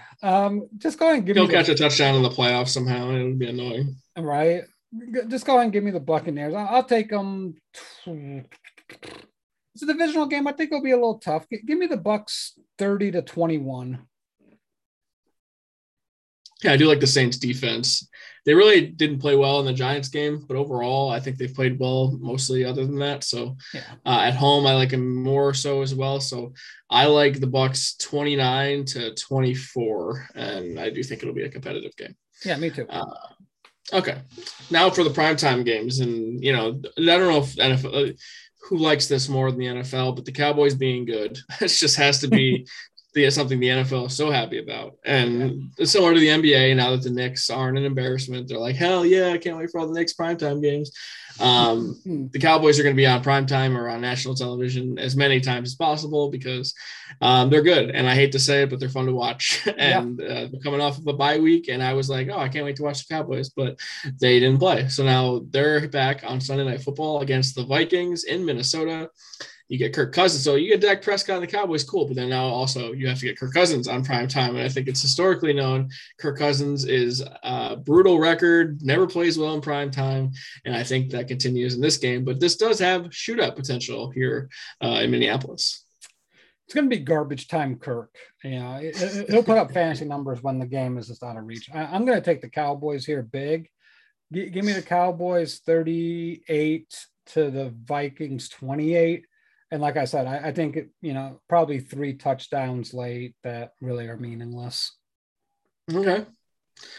I do like the Cowboys here, and I don't know if it's junk time as much, but I do think the Cowboys go out to a big lead, and all of the times that the Vikings score feel not important at all.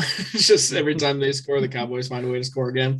So I like the Cowboys 31-23 over the Vikings. And both these teams come off a bye, so we don't have to really say anything about the last week, but the Cowboys did have a huge win over the Patriots the week before, and that was a hell of an entertaining game. CeeDee Lamb walked it off in overtime.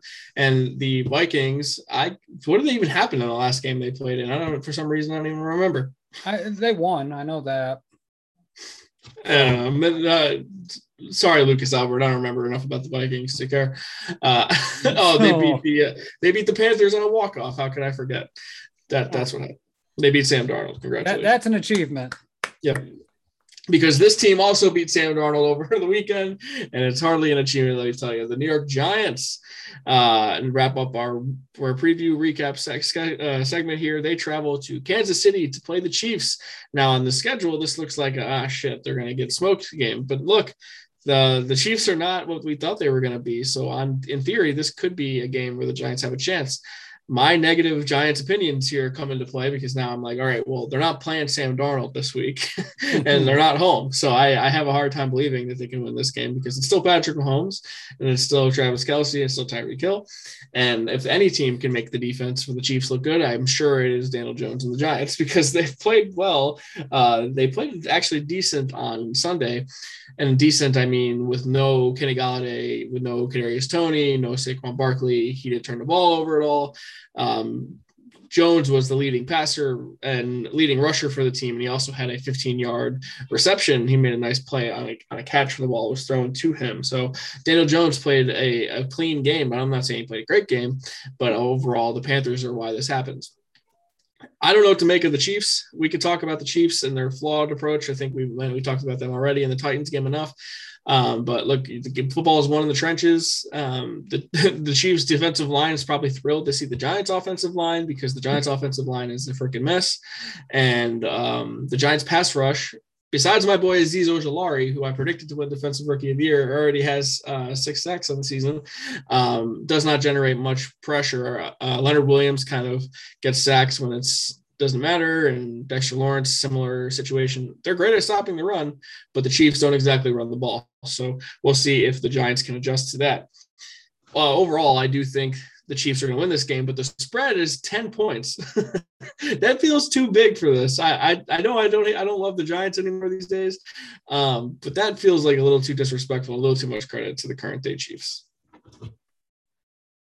Oh boy, this game, I looked at it and I don't know what way to go, Randy, to be perfectly honest with you, because it's like, on one hand, the Giants actually played stout. I think offensively they deserve to win against a decent Panthers defense. But once again, JC Horn's out, Gilmore's out. So they weren't at full strength. And I'm not sure, I got to see more Carolina Panthers games to see where that defense really sits. But nonetheless, I think it was a good one for the Giants because it kind of establishes them as not as this garbage team, but as maybe a team that, 6 wins is in the picture. And I think they get to 6 wins, actually. I predicted it before the season.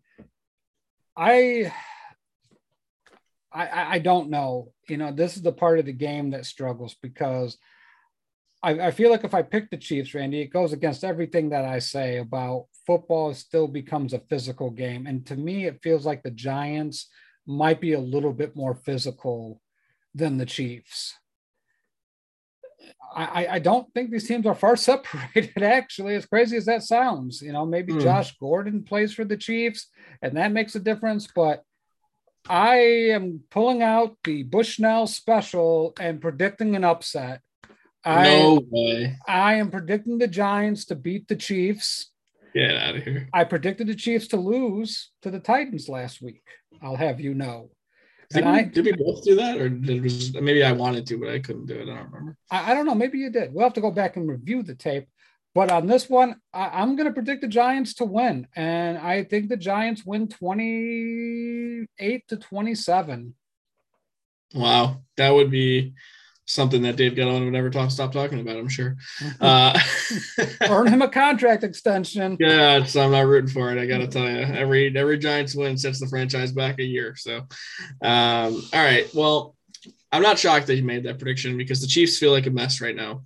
But don't let it fool you. That Giants-Panthers game was 5-3, pretty deep into the game. And then Jones makes a great one-handed catch, and it's sort of the floodgates went open after that, per se. So, Sam Darnold is why they won that game, in my opinion. And I think that overall, like, there's a lot of excited Giants fans thinking Jones is the guy. Like, okay, I'm not going to say every time he has a game where he doesn't have a turnover, he's the next best thing in the league. Like, that shouldn't be the bar here. He is very much average to me. He is Ryan Tannehill. If he ever reached his peak, Ryan Tannehill is his peak. If all of the pieces around him are there, he can be successful. And that sounds like what we used to say about Eli Manning as well. But Eli Manning ultimately did carry two teams, helped two teams win the Super Bowl, carried one of them too. I don't think the Giants win this game. I do think they cover because the Chiefs, to me, I don't trust them to say they're going to blow out anybody right now. I need to see that to believe that. Obviously, they had a nice second half against the Washington football team, but they didn't do anything to build off of it. So I like the Chiefs to win 27-20. But they don't cover. I mean, 10 points is a lot of points. And I think the Giants overall are going to come in thinking they have a chance to win this game. But I just think the Chiefs, backs are against the wall. They have much more tougher games after the Giants. They kind of have to win this game, and I think they do. So not sure about the injury report on the Giants. We'll see what it looks like. But nonetheless, I do like the Chiefs. Yeah, and keep in mind, all right. Hold on. I feel like I got to hedge my bet here a little bit. That is if Shepard – if Shepard and Galladay play. If they don't play, give me the Chiefs. But if they do play, I'm going to take the Giants in this one. But Galladay and Shepard have to play. Okay. Well, they haven't played last week, but I don't know if we're still alive. I don't think our feed got interrupted.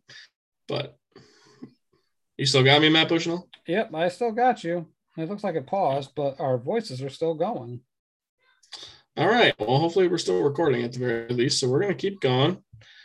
It says my connection's unstable, so it's probably technical difficulties on my end. So I apologize. Anyway.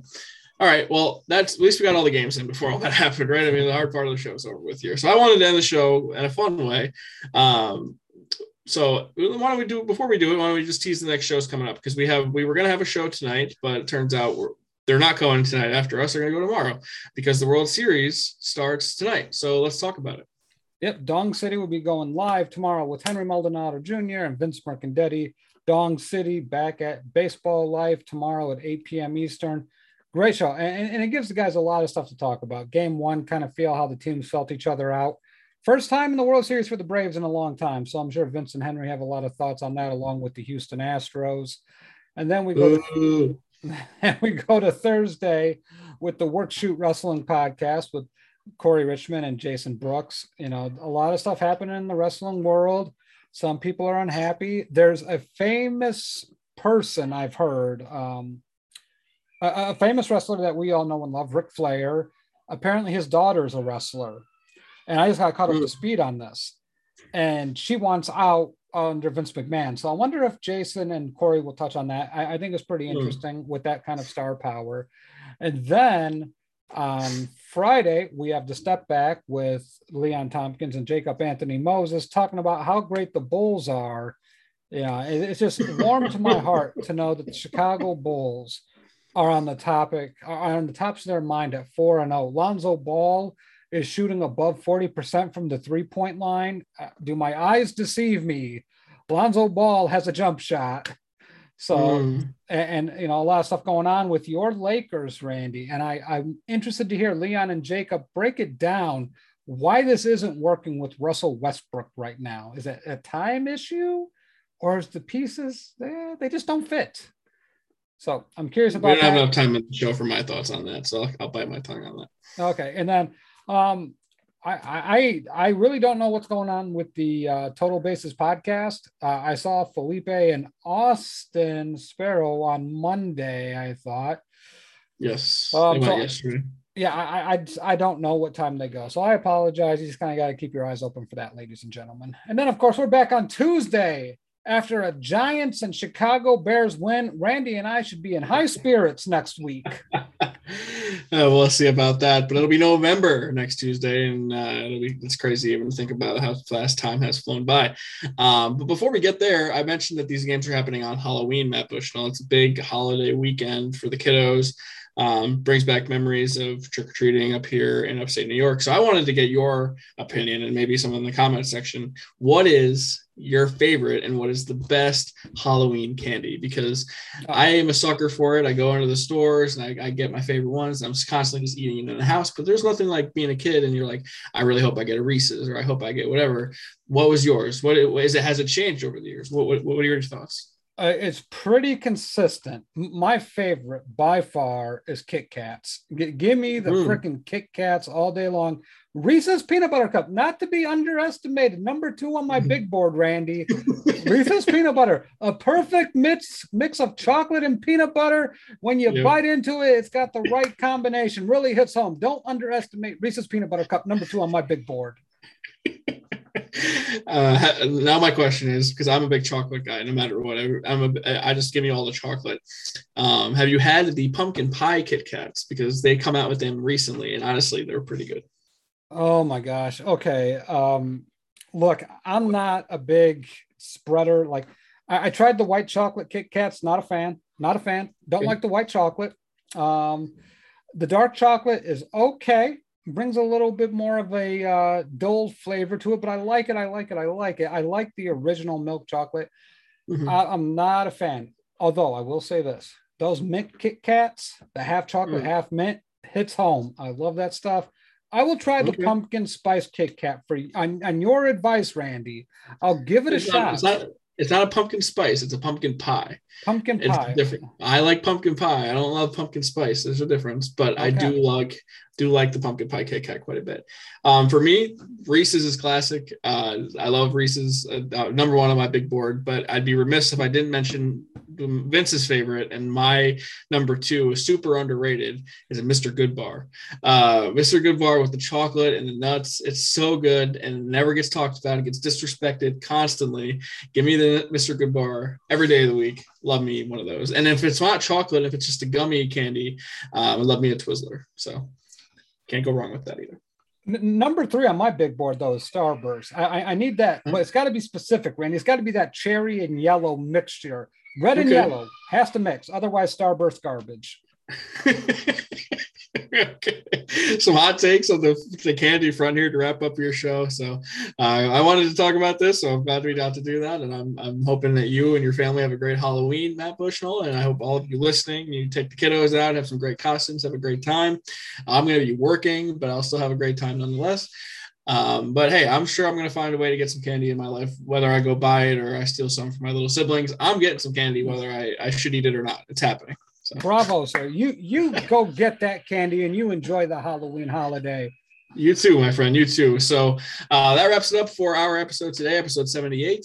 We'll see you back here next week. I want to thank everyone for listening or watching live on Facebook Live, on YouTube, or listening only on our audio-only platforms. We really appreciate all the support wherever you may be listening, however you may be listening. Thank you for making us just a small part of your day. Enjoy all your Halloween candy. We'll enjoy week 8. We will see you guys back here next week.